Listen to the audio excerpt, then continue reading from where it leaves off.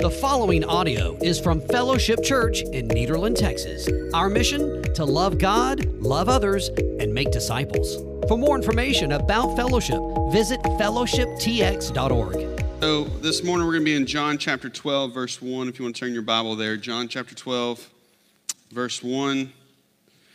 I do want to mention something. So we have been trying several different things to get information out to you, like what events we have. And there's just so much going on. It's hard to keep up with it. I know some of you are like, what's going on with this event? Where is this going? So we met this week and kind of talked about that. And our plan is to make everything on the website. So that's one place you can go.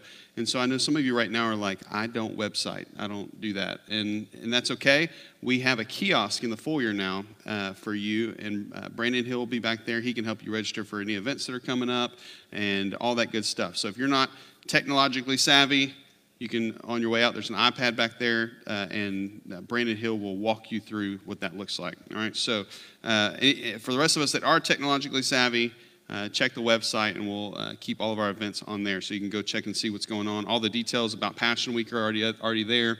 About the flyer passing out stuff that we got going, times and all that good stuff. All that's on the website, so go check that out. All right, John chapter 12, verse 1. So I grew up here at Fellowship, as many of you know. Started coming here in first grade. And as many of you who are like old school Fellowship people, you know that Fellowship used to be very like fundamental, Bible-believing, traditional church, right? Like a long time ago, Fellowship was very, what some people now would call old school, right? Very traditional church. And so growing up in that atmosphere, I can remember very clearly going to Hot Hearts one year, and back then, most churches in this area were that way. And so we go to Hot Hearts. And if you've ever been to Hot Hearts, it's this, it's kind of like this student worship conference thing. You go, they'll have really good worship. They have a really good speaker. And they'll bring in some kind of Christian artist to have a concert afterwards. So it's all very student-driven and designed for them, okay? So we're talking like late 90s, early 2000s, okay? So I'm at this conference, growing up in a very independent, traditional church, and we're all kind of sitting there listening to the music, singing, kind of like many of us were doing this morning, just singing very calmly and peacefully. And I look over, and some dude is like this, right? And that was foreign to me, right? Like raising your hands. It was so foreign to me. I was like, this dude's really passionate about his question. Somebody needs to call on this guy and see what it is. He's got something to say. I don't know what it is, but he's raised his hand for like 20 minutes now. Someone needs to check on this guy. And it was really odd for me to see someone worshiping with that kind of passion, right? It was almost like he was in a total different place, right? He was unconcerned about what everyone else was thinking. He was in this space where his focus was fully on Jesus. Fully on Jesus. And isn't that what worship is supposed to be about? Right?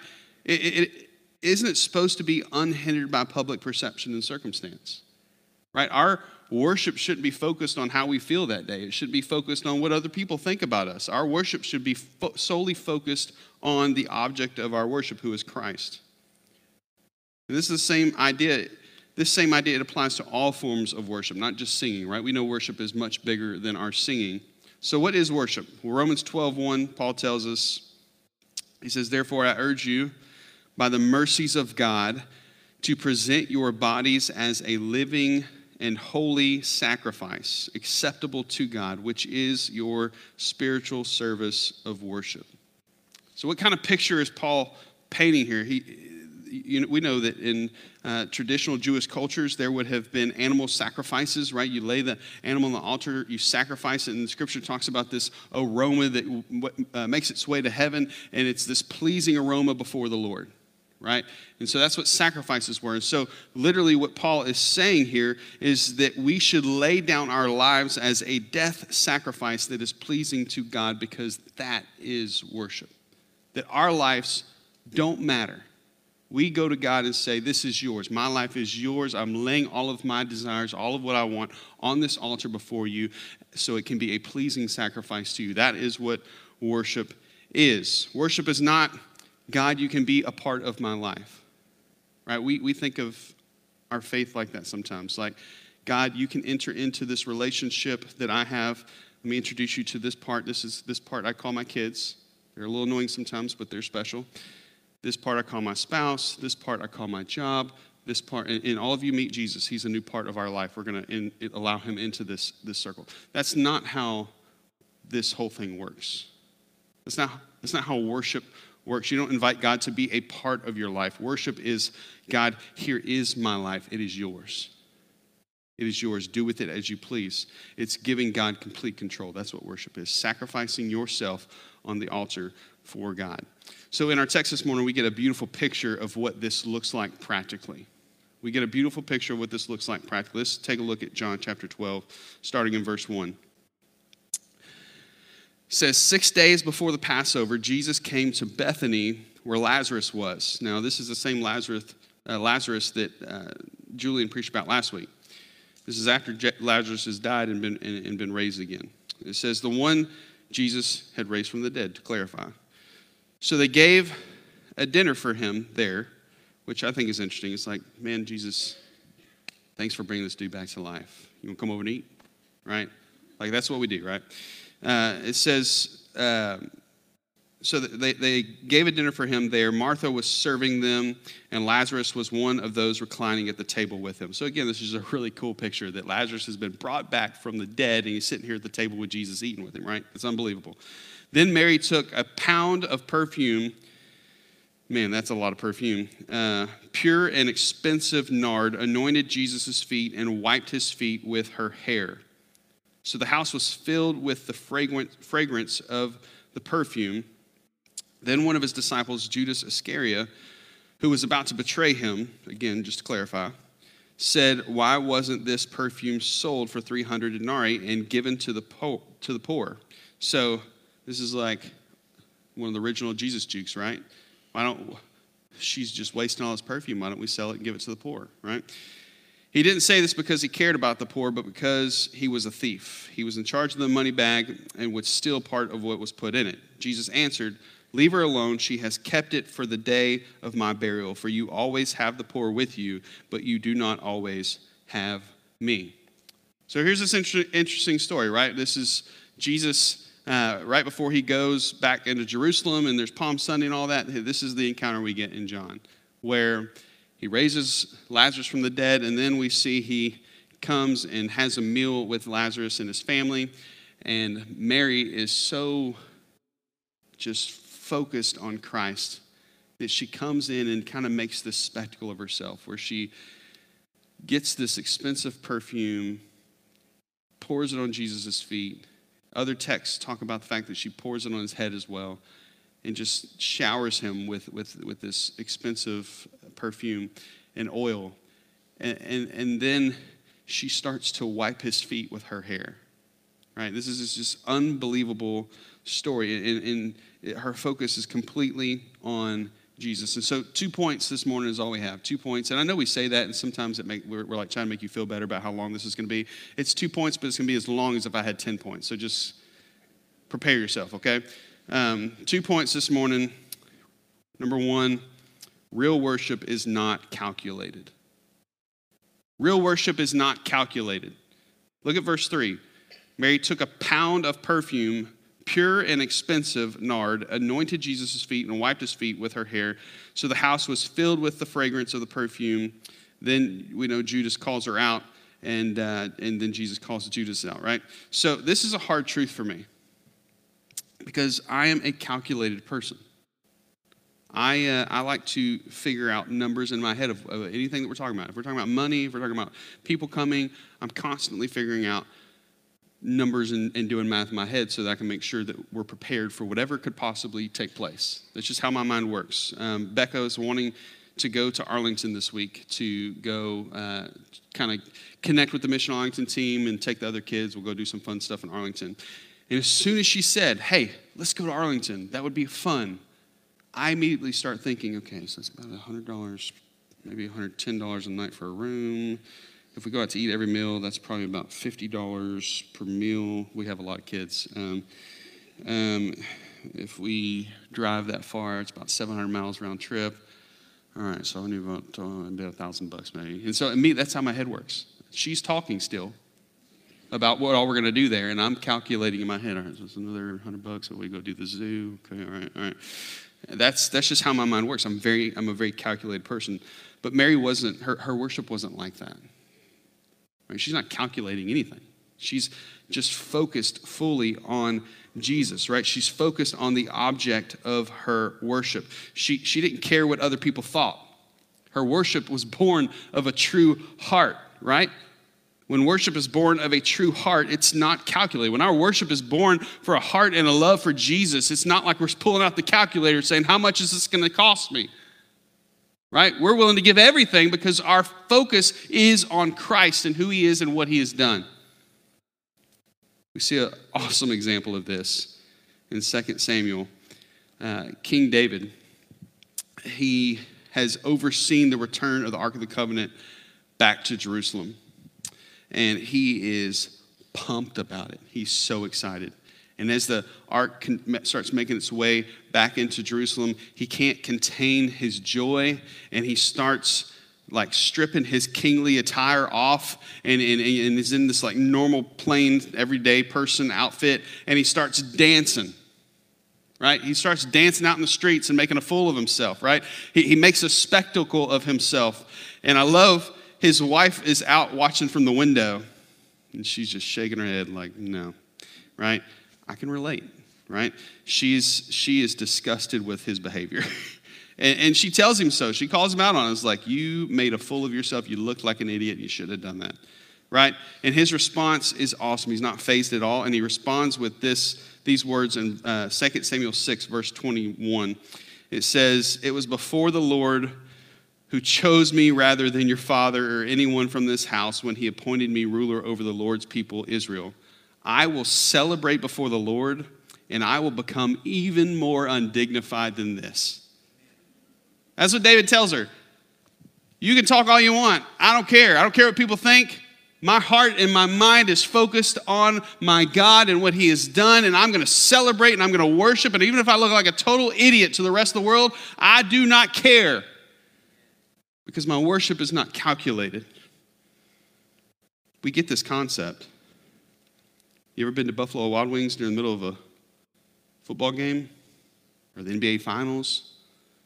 People you don't even know, just acting like total idiots in there. Someone scores a touchdown or a goal or whatever, they're like, brah, and they jump up and down, throwing stuff around in there. I went and watched the NBA Finals whenever Kobe Bryant, it was kind of his last little hoorah. It wasn't even the finals, it was just his last game. People made themselves like total idiots in that thing. They were like throwing stuff around. I was like, is the manager going to come and shut this down? I mean, people are going crazy, right? But I get it because when the Cowboys were playing, and they weren't even like playing like a real game, Julian's over at the house, and we both are like jumping up and down and like chest bumping each other like a bunch of idiots. I even get this because the other night I'm having a dream. And in my dream, the Cowboys are in the Super Bowl. I get it's just a dream. It's a 20-year-long dream. I get it. You can keep all your jokes to yourself, you jerks. But I'm having this dream. This is a real dream. And I'm at like Buffalo Wild Wings or somewhere for some reason. I don't even go there that often. And the Cowboys win. They score the final touchdown and win the game. And in my dream, I'm like jumping up and down, chest bumping strangers that I don't even know. There's just like strangers in my dream. And I'm just freaking out, going crazy. And apparently in my sleep, I'm like, Becca wakes me up and she's like, are you okay? And I just start laughing because I know exactly what I was just dreaming about. And I was like, we're not going to talk about this right now. But we get it, right? We make a fool of ourselves when we are passionate about something. Mary was so focused on Jesus that she disregarded everything that would have inhibited her worship. She disregarded everything that would have inhibited her worship. She disregarded normative social behavior. There's a lot of things going on in this text. It's not really appropriate for a woman to interject to make a spectacle of herself like this. She would have been considered emotional and erratic, and people would have judged her for that behavior. But she doesn't care. She doesn't care about normative social behavior because her focus is Jesus. Washing feet was the job of a servant. So again, not normal for someone to go in and do this kind of work unless they were a servant. But she doesn't care about that. She doesn't care what people think about her. She doesn't care what other people are going to say when she leaves the room, because Jesus was worth the spectacle. Jesus was worth the spectacle. He was worth the public scrutiny. Mary didn't care what it looked like. She was genuine in her worship. She was genuine in her worship. Not only did she disregard normative social behavior, but she disregarded normative financial behavior as well. A ton of this perfume, it's a pound of perfume. This is a lot of perfume, right? And it's very, very expensive. This is basically a year's salary that she pours out on Jesus' feet and head, right? This is a huge financial sacrifice. And Judas calls her out on it like, this is a year's worth of salary. We could give this to the poor. There's so many things that we could do with this money, and you're just going to pour it on Jesus' feet? You just wasted that. But she doesn't care because her focus is on Jesus, not on all the other stuff. Right? Jesus was worth it to her. She wasn't thinking about what else she could do with the money. She was thinking about Jesus. And her worship was sincere. As many of you know, this week we had our Arlington team leave yesterday. And on Monday we found out from Enterprise, you don't have a van. And that is a little bit overwhelming, especially for someone like Cameron, who this is his first real ministry job ever. And he's not really had to deal with stuff like that before. And I think he was trying to play it cool, but I think he was a little overwhelmed. And he come to me, he's like, man, I don't know what to do. And I was like, well, we'll figure it out. I mean, it always works out. We'll figure it out. So we call around all these places, and people were very nice. They'd be like, I got a friend at this place you should call, and I got, try these people, try this place. And so we're calling all these places, and nobody has a van. Apparently, if you want to enter the 15-passenger van business, there is a lot of business right now. You could make a killing. So go buy you a fleet of them and start renting it out. It's a business opportunity. Just a friendly little reminder there for you. So, but we can't find a van anywhere. It's getting late in the week, and so we kind of just decided, if we can't figure something out, then you can take our van. We have a minivan, and Julian has an expedition, and so they were going to take those two and split the teams up and go that way instead of trying to put them all in one vehicle. And then we just wouldn't have a vehicle for the week. And so that was kind of the backup plan. Well, Thursday, my brother calls me. He's like, why don't we just buy a van? I was like, why don't you just give me $30,000 and we'll go buy one right now? He's like, well, what if we can raise the money? I was like, Stephen, it's Thursday. They leave Saturday. How are we going to raise the money and buy a van in one day? I'm the one that has all the faith in the family. He's the one that struggles. But he said, well, if I can raise the money, can you figure it out? And I was like, you raise the money? That's a God thing. We'll figure it out. And so he starts sending out text messages and phone calls, and within 45 minutes, we raised $20,000. And by the end of the afternoon, before I left for work that day, we had raised over $30,000. Yeah. And so I was able to call this dealership in Houston, and we got us a van, went Friday, picked it up, got it, and so they were able to take that van with them, and it's something now that we get to keep for future events, and we don't have to deal with Enterprise anymore. And so all that to say that there were a handful of people that gave a lot of money to make that happen. And their giving was all about worship, right? They weren't calculating the cost. It was like, I have some extra, I'll give it, right? And it was a beautiful picture of people getting this idea of giving to go, right? It was literally giving so that people can go. And it was this awesome picture of what we're called to do. And that's what Mary does here, right? If anybody, if she called her financial advisor and was like, look, I have this huge asset of ointment it's worth a year's salary. I'm thinking about just pouring it on Jesus' feet. What do you think? Good investment? Right? Her financial advisor would be like, no, please don't do that. please wait till I get to your house. We're going to call the doctor and figure out what's going on, right? Nobody would recommend that. It's a poor financial decision. Mary doesn't care, right? She doesn't care. She'd been saving it to use for Jesus, right? It was all about Jesus. Her focus was on Christ and on Christ alone. And all the other stuff that she could do with that very expensive ointment was meant nothing to her. All that mattered to her was Christ and worshiping him. Real worship is not calculated. Real worship doesn't consider what others might think, nor does it hesitate at what it might cost. Real worship is not calculated. It's not focused on all the details. And then the second point this morning is this. Real worship is all about Jesus. Real worship is all about Jesus. Look at verse 7. Jesus answers Judas. He says, leave her alone. She's kept it for the day of my burial. For you always have the poor with you, but you do not always have me. I grew up in the peak of Christian culture, right? In late 90s, early 2000s was like when being a Christian was the coolest thing in the world, right? We had bands like DC Talk that were on mainstream radio, and everybody was wearing the bracelets and the T-shirts and all this, all this stuff was a big deal, right? And I loved it.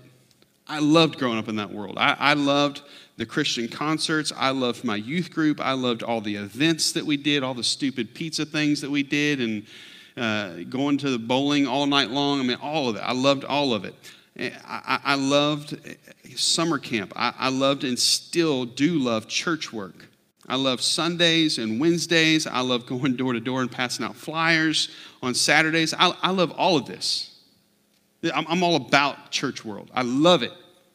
But here's the problem. I can be all about that stuff and still not be about Jesus. I can do all the stuff. I can be at all the stuff and still not be about Jesus. You could do all the church stuff and still miss it completely. Look at Judas. He's the perfect example of that, right? He was at all the stuff. He was there when Jesus performed miracles. He was there when Jesus sent the disciples out 2 by 2. He saw the works of Christ. He was one of Jesus' boys, but he still missed it. He was focused on himself and how he could use Jesus for his own benefit. Real worship is all about Jesus.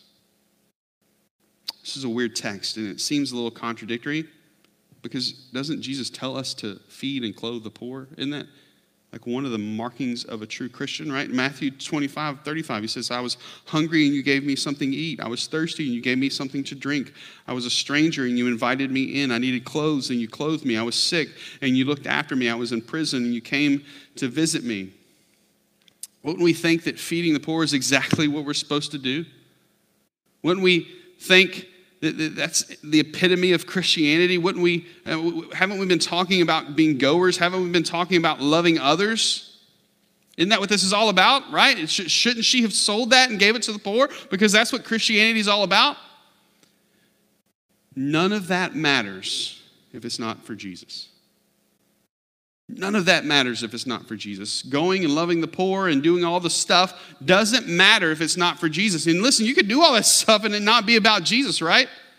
How many pastors do we know that use their position to control people and to take advantage of people?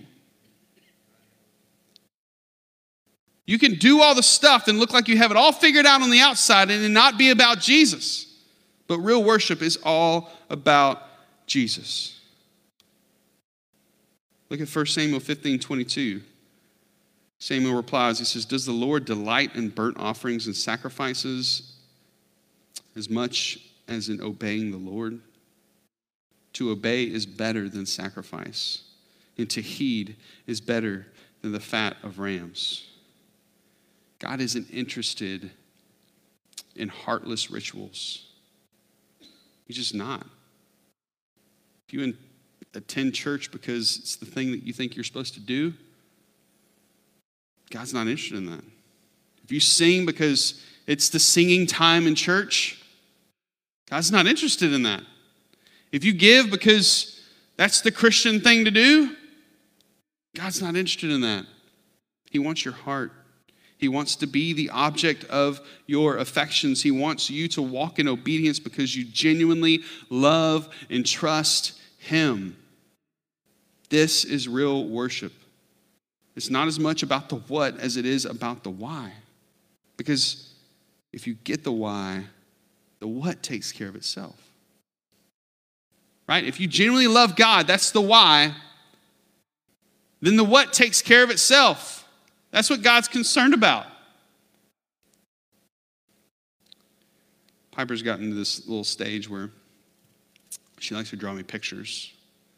And the other day, I was cooking, I was putting the ingredients into a pan that the box told me to put in. And Becca wasn't there. And Piper, every couple of minutes, she's got these little kind of post-it note little things that are like hearts and stuff. And she'd get this little art thing that she got for Christmas.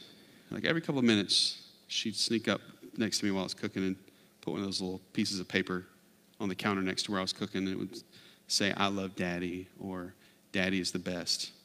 Eat that." "Daddy is the best," and just little love notes like that. And so sweet. And she does it. Sometimes she'll come up here and draw a picture while she's waiting for me to do something, and then she'll leave it on my desk, and it's like a little "I love you, Daddy" kind of thing. And she does that. I never asked her to draw me pictures. I never went to her, "Piper, I have self-esteem issues. Will you please draw me pictures and say that you love me because it would make me feel better?" I never had to do that to her, right? She just does it because she loves me. Or maybe she does it because she knows she'll get whatever she wants if she does it.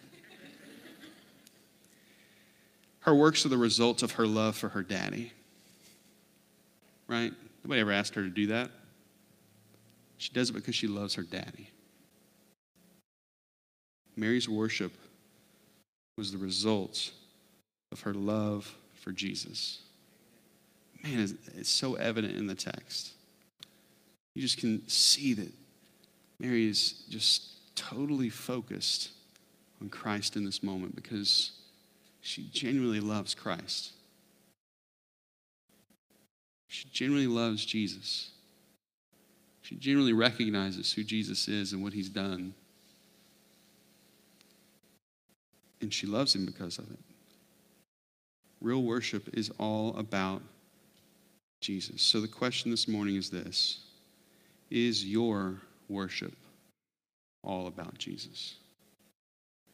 Is he the object of your affections? Because again,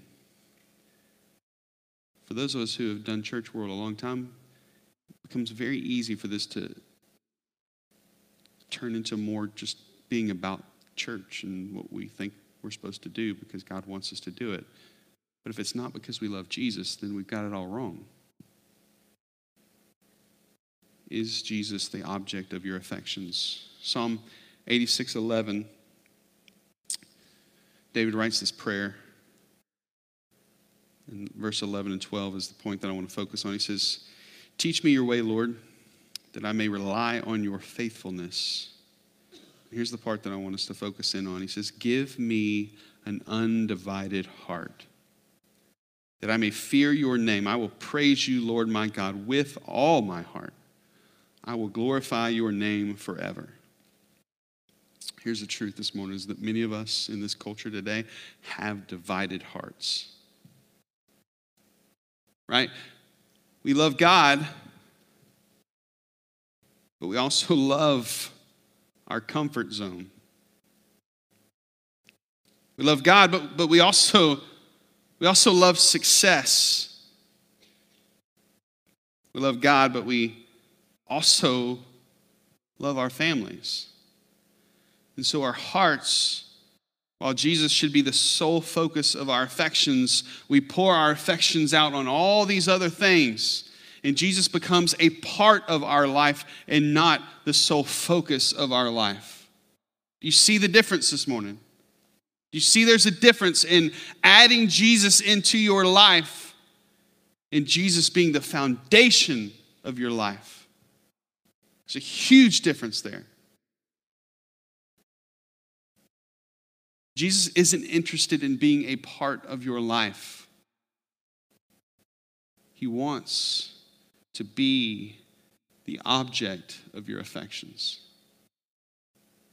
He wants to be the sole focus of your heart. So the question is he the sole focus of your heart? Worship must be about Jesus, or it's just ritual. Is Jesus the object of your affections? If not, what's the answer? Repent. Repent and ask God to change your heart. That's the beauty of this relationship with God, is he has the power to change your heart. Look what David says. He doesn't say, God, I'm going to change this divided heart. He says, God, give me an undivided heart. Right? This whole faith thing is all about surrender. So when we come to Christ with a broken heart, mourning our sin, we say, God, please change me. That's what happens. That's how this whole thing works. So this morning, I think if we're honest, many of us have divided hearts. It's evident in how we live our lives. We want the American dream, but we also want heaven and a relationship with God. You can't focus on both. Scripture says you'll love one and despise the other. So the answer this morning is to do like David did and say, God, give me an undivided heart. Ask God to change your heart. And listen, this is a daily struggle. You may get it today and blow it tomorrow. Every day, God, give me an undivided heart. Would you stand with your head bowed and your eyes closed?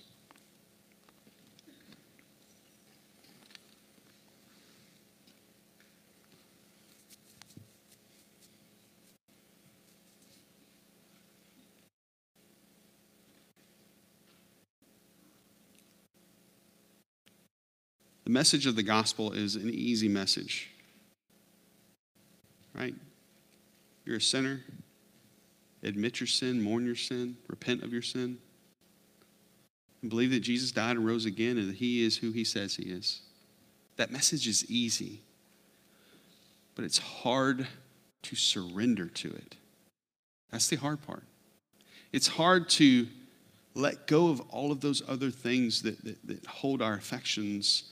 Let go of those and give our affections fully to Jesus and give our faith and trust fully to Jesus. That's a hard thing to do, but that is the gospel. Without that, we have nothing. Without full surrender, we don't have a relationship with Jesus. And so this morning, if you have never fully surrendered your life to Christ, then don't let public perception keep you from doing that, right? Many of us, you've grown up in church, and the idea of walking down and surrendering your life to Jesus is terrifying because you think, man, people think that I've been saved my whole life. What are they going to think if they find out this was all a facade?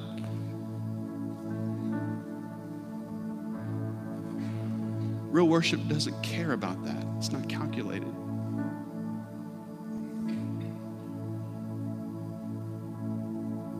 So this morning, if you've never truly surrendered your life to Christ, then, man, I would challenge you to make that decision this morning, regardless of what people might think, regardless of what it might cost you. Surrender your life to Christ because he is worthy. He is worthy. And for the Christians in the room this morning, those of you who have already surrendered your life to Christ, don't get comfortable. Don't let yourself get comfortable and start to rest and, man, I've got this all figured out. So as soon as you get to that point, that's when it all goes downhill. This is a daily battle. Be aware of the fact that there are always things vying for your affections. The old hymn says that we are prone to wander. It's true. We are prone to wander. So, Christian, this morning, understand that you have the propensity to wander. And that this is a daily decision to surrender our affections to Christ. We're going to have a moment where you can come down front, spend some time at these altars, surrendering to Christ in whatever way that He's leading you. There's going to be some people standing down here in front who would love to have a conversation with you about what it means to truly surrender your life to Christ, and talk to you about any decision that you want to make. That's what they're there for. As the band sings, I want to challenge you to surrender. Thank you so much for listening, and we always welcome you to join us at Fellowship Church in Nederland, Texas, where we gather, grow,